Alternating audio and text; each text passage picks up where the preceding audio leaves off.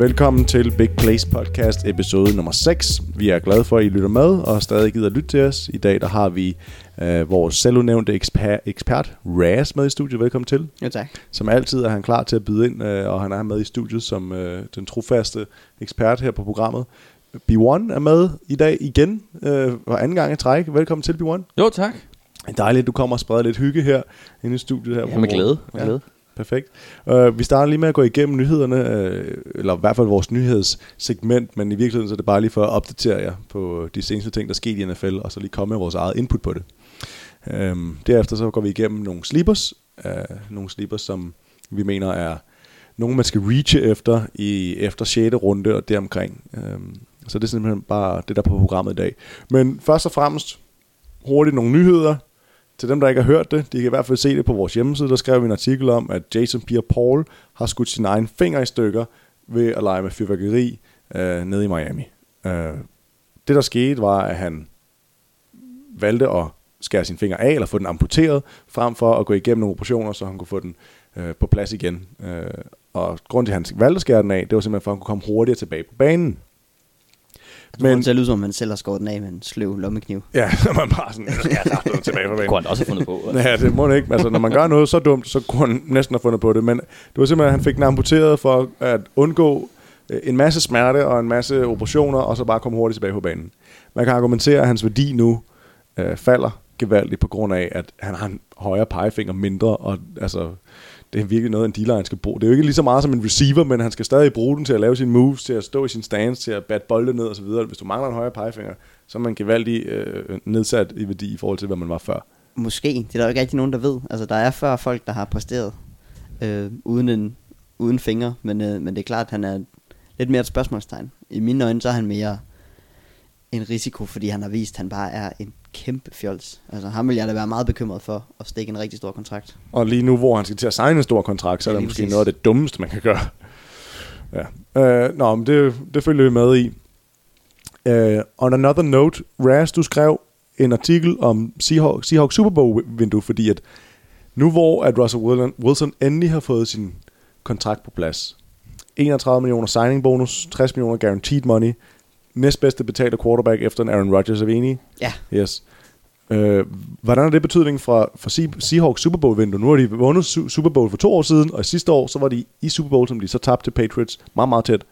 Hvorfor lukker den bare, fordi at Russell Wilson har fået skrevet en stor kontrakt? Nu lukker den heller ikke nødvendigvis, men det er lidt, altså det amerikanske system med en salary cap er jo så forskelligt fra europæisk fodbold. Så det, at de har fået deres quarterback og givet ham en stor kontrakt, det er jo godt på den måde, at de kan holde på ham. Det vil sige, at de har formentlig, hvis alt går for som forventet, så har de Russell Wilson de næste 5 sæsoner.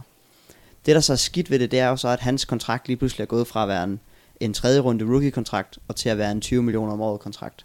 Så han fylder meget, meget mere på salary cap'en. Og det kan man allerede nu fornemme på Seahawks, hvordan der er adskillige spillere, der har været igennem den udvikling, som er gået fra deres rookie-kontrakt til deres monster-kontrakt.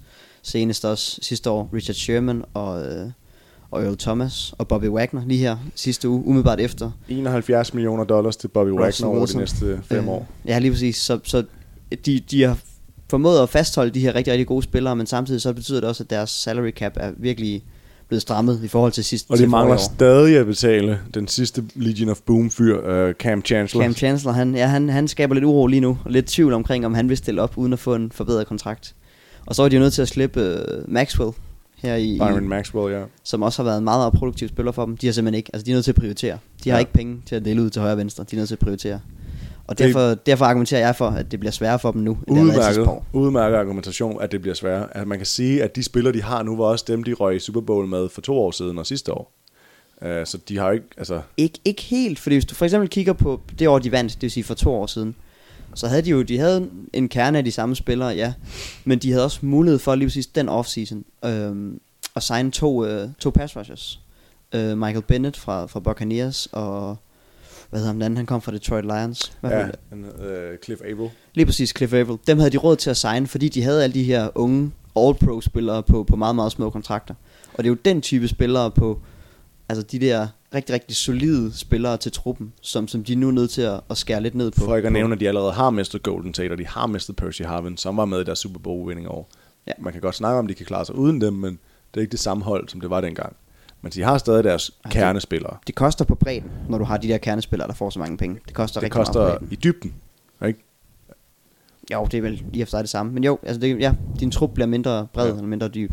Men det er jo det, der kendetegner et godt hold, synes jeg. Altså, at de er gode til at prioritere de rigtige spillere, give de rigtige spillere de gode kontrakter, og så at de overhovedet er kommet i den situation, hvor de står og har det luksusproblem og skulle vælge, hvilke spillere de skal give de gode kontrakter. De har været gode til at drafte. Altså, de har valgt de rigtige spillere på det rigtige tidspunkt i de rigtige runder, og så har de bare et luksusproblem nu. Og det er jo det, der kendetegner et godt hold, synes jeg. Og det er det, der har gjort, at de har været i Super Bowl, og måske også kommer det i de kommende år også, ikke?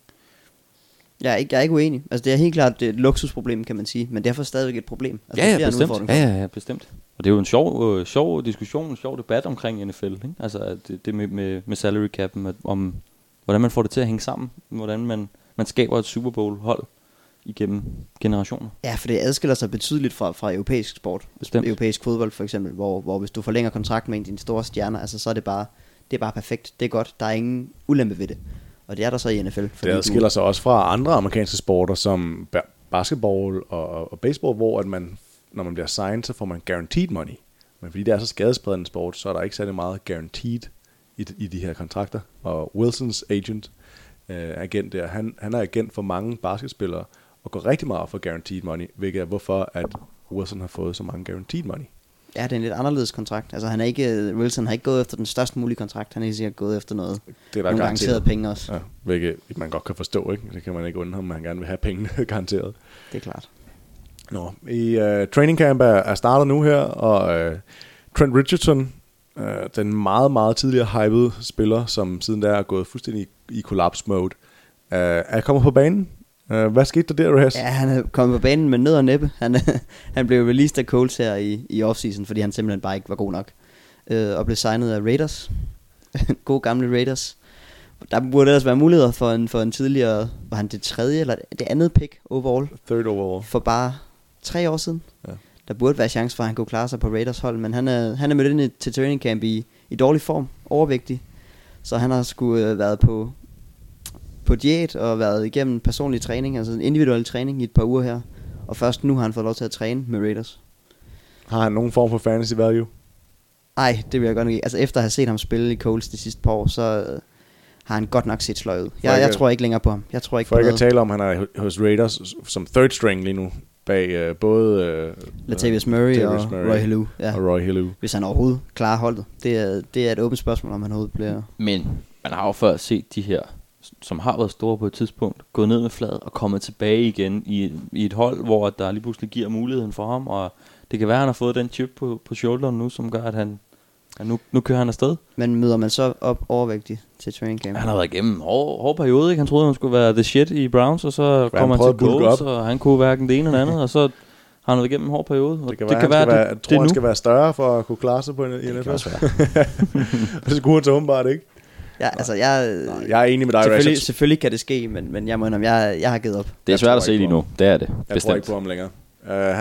Hans fantasy value is men vi håber jo på big plays, at det kommer til at ske, for han kunne jo lave nogle store spil. Selvfølgelig. Det kunne han i hvert fald. Igen college big plays, ikke? Og det er ikke sådan, ligesom med Mansell sidste podcast, vi snakker om ham, ikke? Jo, lige præcis. Altså, selvfølgelig håber vi på for ham. Og det er trist med så gode college-spillere, der kommer til NFL og ikke rammer deres form, ikke viser deres niveau. Big plays i NFL også. Det er en, vi også håber på, som har holdt sig igennem offseason. Han siger, han har haft den bedste offseason, han nogensinde har haft. Han har spist rigtigt, han har trænet rigtigt, og det allerførste cut, han laver til training camp, så river han lysken op. Glassmanden Arian Foster er desværre gået ned og skal at det kræver af, at man får en operation i lysken, og kan tidligst vende tilbage efter 6 kampe i regular season. Hans fantasy value er jo selvfølgelig faldet gevaldigt, og Alfred Blue, hans backup, er steget gevaldigt. Er der nogen form for value stadigvæk hos Foster, eller skal man holde sig helt væk? Det er jo altid farligt. Der var også en running back for et par år siden, som også pådrog sig en skade i starten, hvor man alligevel picker ham midt i det hele, fordi man tænker, hvis han kan give mig anden halvdel af sæsonen, en stærk anden halvdel af sæsonen, så er han jo det værd.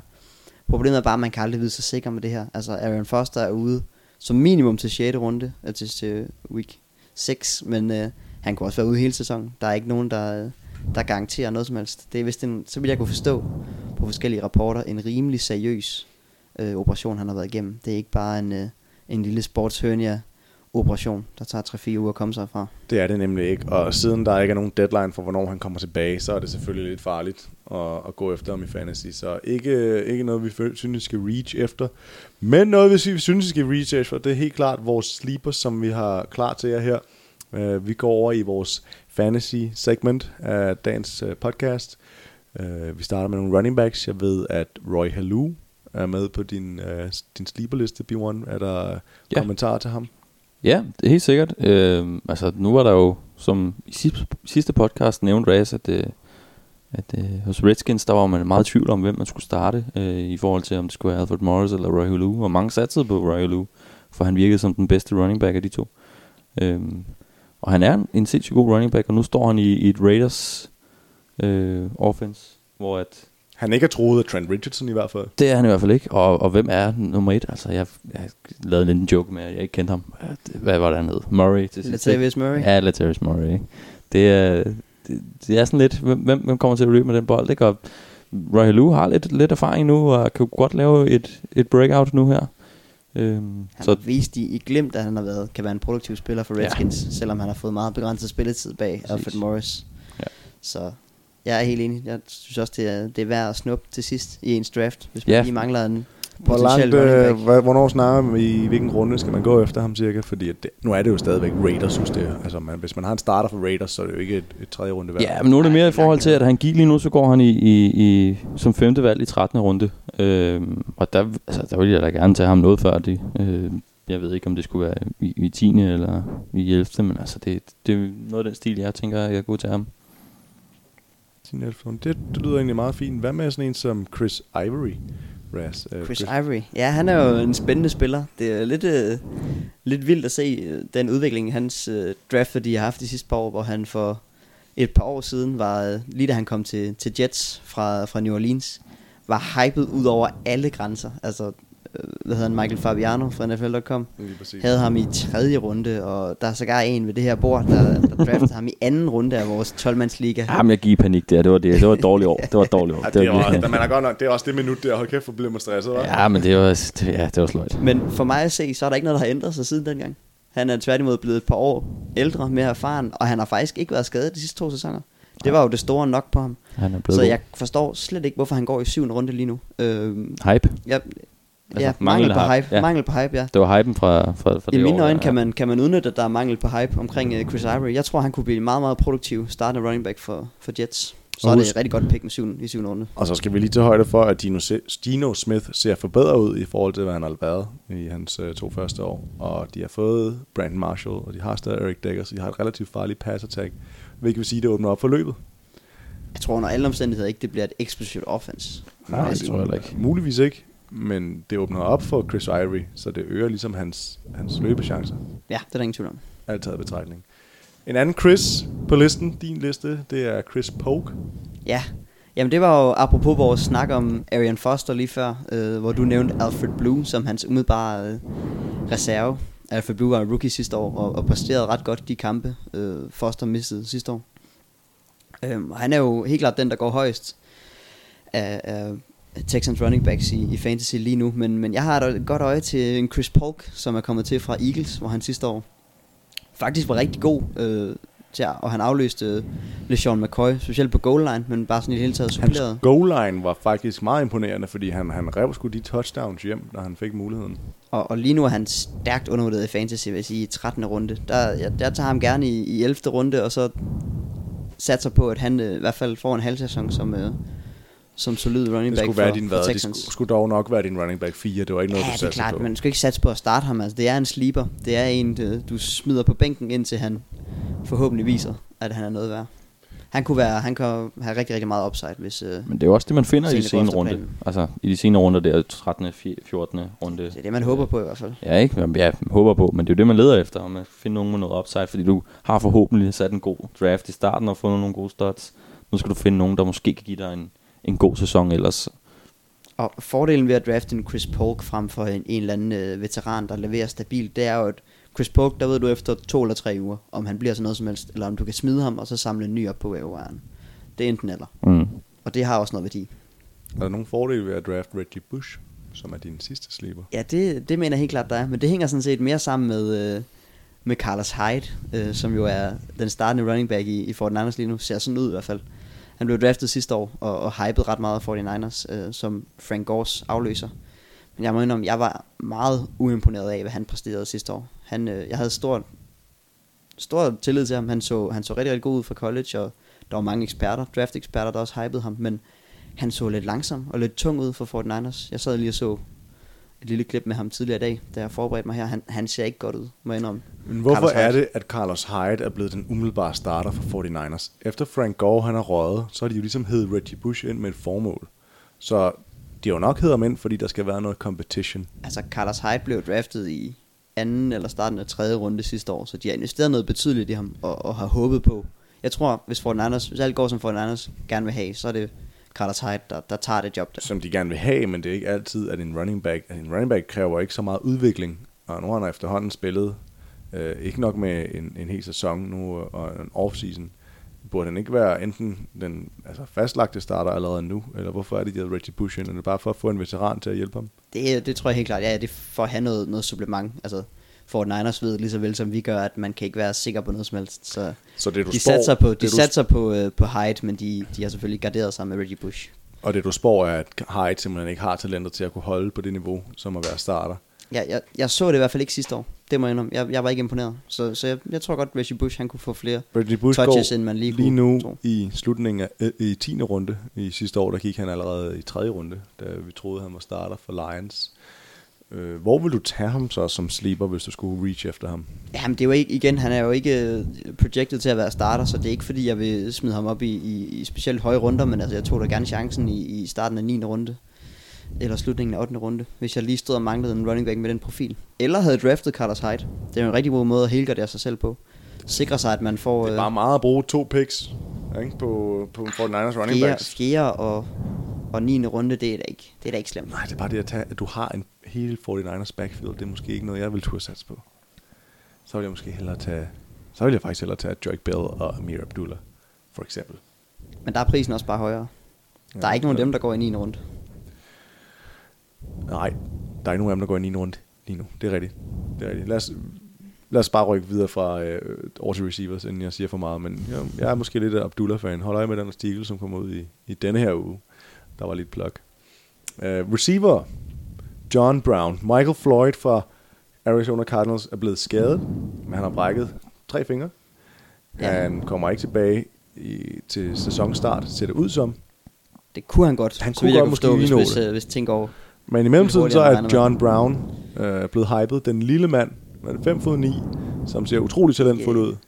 Ja, han er ret lille. Jeg må indrømme, jeg er lidt ked af, at Michael Floyd blev skadet, fordi jeg havde sådan set i forvejen lidt et godt øje til John Brown. Jeg må indrømme, uanset om Floyd var der eller ej, så tror jeg, John Brown han ville have haft en stor sæson. Nu er han så steget en runde i fantasy, fordi Michael Floyd ikke længere er der. Men jeg mener stadigvæk, han er god værdi der i 8. runde, og også lidt tidligere.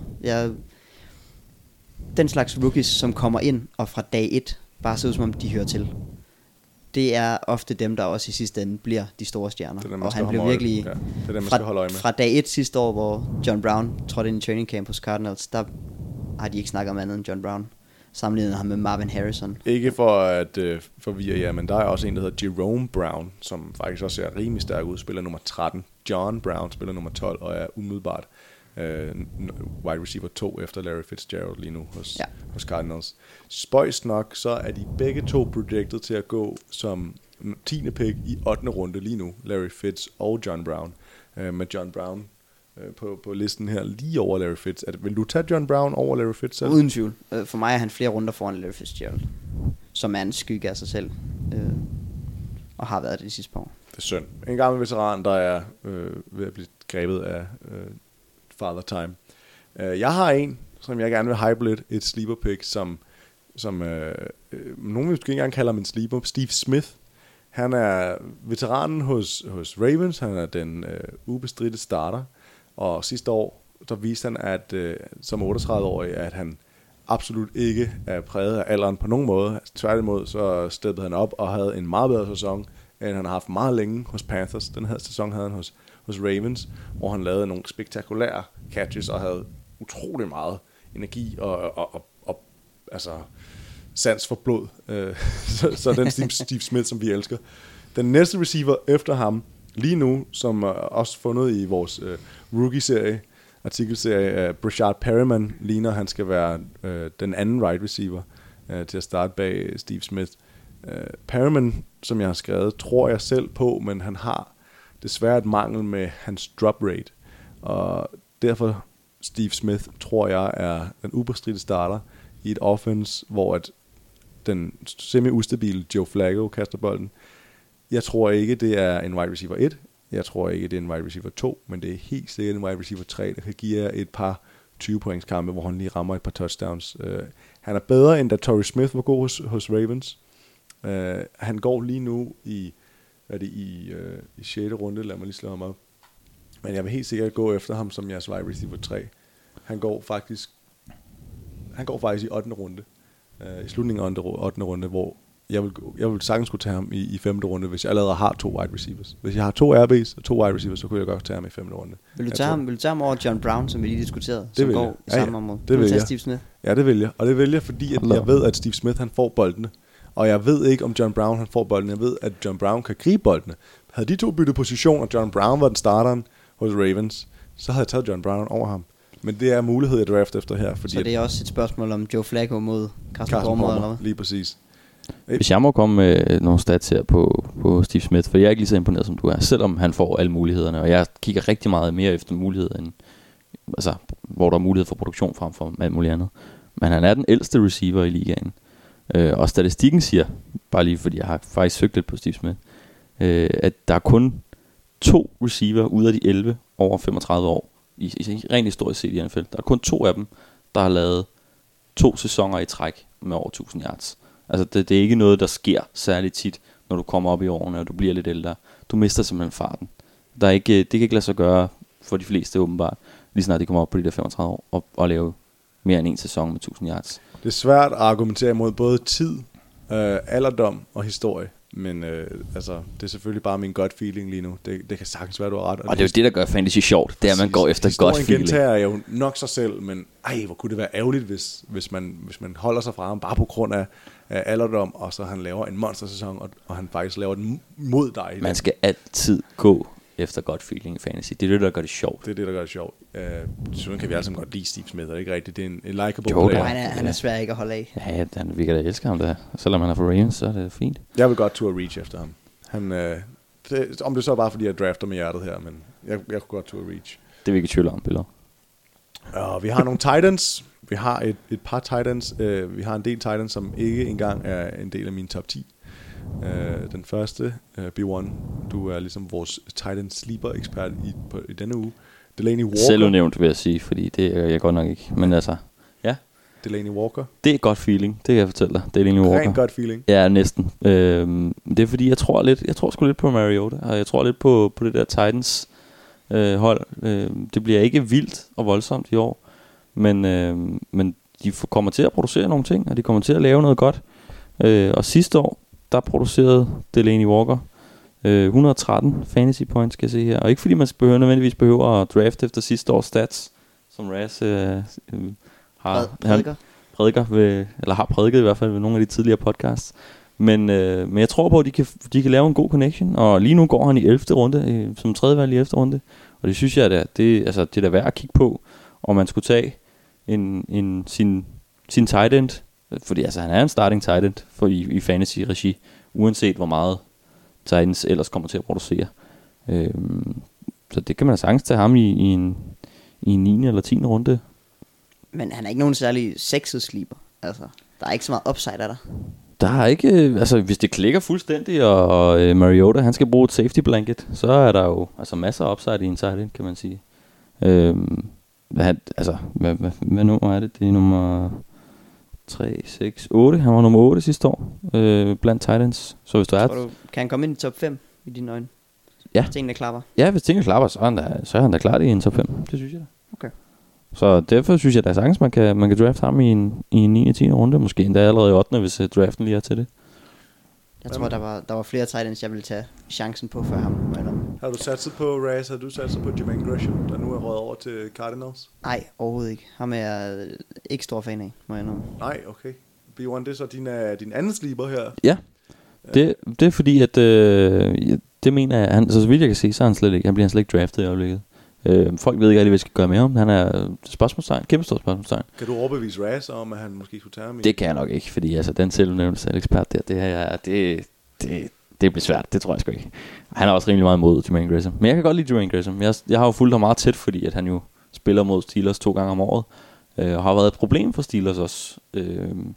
Fordi jeg synes sgu egentlig, han skaber nogle midmatches også. Og er egentlig en meget god safety blanket for en ellers sløj QB som Dalton. Sløj, han er undefeated, uskadet hos Cardinals, kan man sige. Nej, nu tænkte jeg på Andy Dalton, altså da han var der. Nå, da han var der, okay. Ja, altså ellers en sløj QB som Andy Dalton kunne egentlig sørge for, at han kom op og fik relativt gode point, Jermaine Gresham. Og det tror jeg der er meget bedre i Carson Palmer offense hos Cardinals, hvor jeg tror sgu egentlig også på dem i år. Altså de har jo var det andet overtræk eller tredje overtræk, det kan jeg ikke huske. Nej, det er overtræk. Var det andet overtræk, hvor de klarer sig sindssygt godt, og altså jeg tror på det igen i år. Det tror jeg virkelig. Mit store problem, udover at jeg ikke synes Jermaine Gresham er noget specielt, det er også at altså Bruce Arians er kendt for at køre et offense, der ikke involverer tight end ret meget. Altså i hans scheme, der er tight ends primært blokker, så jeg så er det se upsiden for Jermaine Gresham, må jeg indrømme. Men jeg synes generelt, når man kigger på tight ends, når vi snakker uden for de første 2, eller måske top 5, hvis man har nogen, man er vild med, så er det det er svært at finde nogle tight ends, man sådan synes er helt vildt fede. Der kan vi så være helt enige. Altså, jeg tror, du nævnte det i en af de tidligere podcast, at du skal tage den gode tight end i hvad var det? Enten tager du Gronk eller Jimmy Graham helt i toppen, eller også så venter du og tager 2 eller 3 til sidst. Ja, og håber, en af dem gør det godt. Ja, hvis man skulle nævne en, så er det da i mine øjne Josh Hill, som her står lige over Delaney Walker, som du nævnte før. Altså, det er så igen en sleeper, der kan gå begge veje. Altså, han kan virkelig, han kan være fuldstændig uden for offensen, som vi også så med ham der, hvad hedder han, Zach Sudfeld for et par år siden, som bare ikke, altså han fik ikke en eneste catch i løbet af sæsonen. Men ligesom Zach Sudfeld også havde stor upside hos Patriots, så har Josh Hill det også hos Saints, hvor han overtager rollen for Jimmy Graham. Så der er en chance, hvor jeg tror, han kan snige sig helt op i toppen. Jeg tror, at Josh Hill, han kan komme langt op. Altså, hvis han bare overtager Jimmy Grahams rolle. Nu er han ikke en Jimmy Graham, men han har alle muligheder foran sig. Men han kan også floppe fuldstændig. Det kunne han. Men går den ikke lidt imod din gentagende CJ Spiller-argumentation? Altså, hvis han tager boldene, så er der jo ikke så meget til spillere. Nå, nej. Altså, der er masser af bold. Nå, i Saints, det kører bare afsted. Saints offense, det kører bare derudad. Altså, jeg siger bare et ord her, og det er spiller. Okay, den sidste vi egentlig har på listen her, det er en quarterback, som flere af os er lidt høje på, og det er Teddy Bridgewater. Jeg selv, fordi at jeg er måske lidt en biased Vikings-fan, men Teddy Bridgewater, han var altså i de sidste 4 kampe af sæsonen. Sidste år, der var han den 4. højeste rated quarterback, med lige under 100 i quarterback rating. Jeg tror, det var omkring 96. Han var den quarterback med højst completion rate i de kampe også. Og han var den rookie, der klarede sig bedst af alle quarterbacks sidste år. Og nu i et forbedret offense med receiver som Charles Johnson, der har steppet op. De har fået Mike Wallace, og selvfølgelig er selveste Adrian Peterson tilbage. Han har alle muligheder for sig lige nu til at bare kunne trives. Og jeg tror, at hans fantasy-værdi faktisk kunne komme op på noget i retning af Ryan Tannehill. Altså deroppe omkring, hvor lige mellem Ryan Tannehill og Matt Ryan deroppe omkring. Så sådan borderline top 10. Lige omkring borderline top 10, hvor han helt sikkert skal draftes i en 2 QB-liga, men en QB-liga, så er det nok en, man skal holde.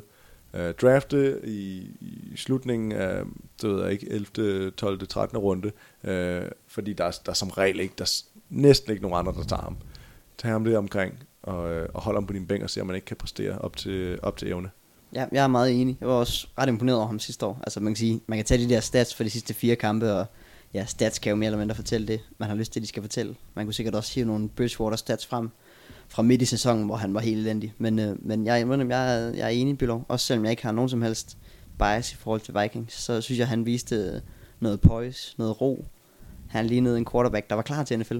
Modsat de andre rookie quarterbacks sidste år, som som så rådvild og hurtigt lod sig stresse og træffe dårlige beslutninger. Og gav rigtig mange interceptions. Ja.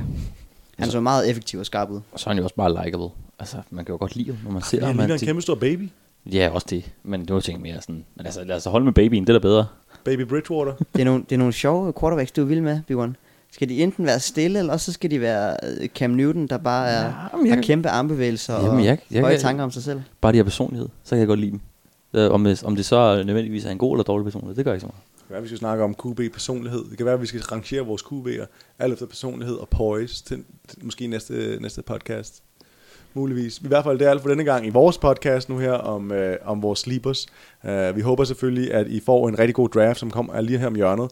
I er velkommen til at skrive, hvis I har nogle spørgsmål ind til Big Plays. Og vi vil selvfølgelig svare på alle jeres spørgsmål, og hvis de er meget interessante, så kan vi måske diskutere dem her i næste program. Og ellers så læs nogle af de draft-strategier og filosofier, der kommer op nu her inden draften, så I er bedst muligt forberedt på siden. Ja, de næste par uger vil vi stille og roligt intensivere vores fantasy-indhold rettet mod jeres fantasy-drafts. I takt med, at vi også selv forbereder os på vores egen draft. 100%. Vi gør det for jeres skyld, og så for vores egen fornøjelse.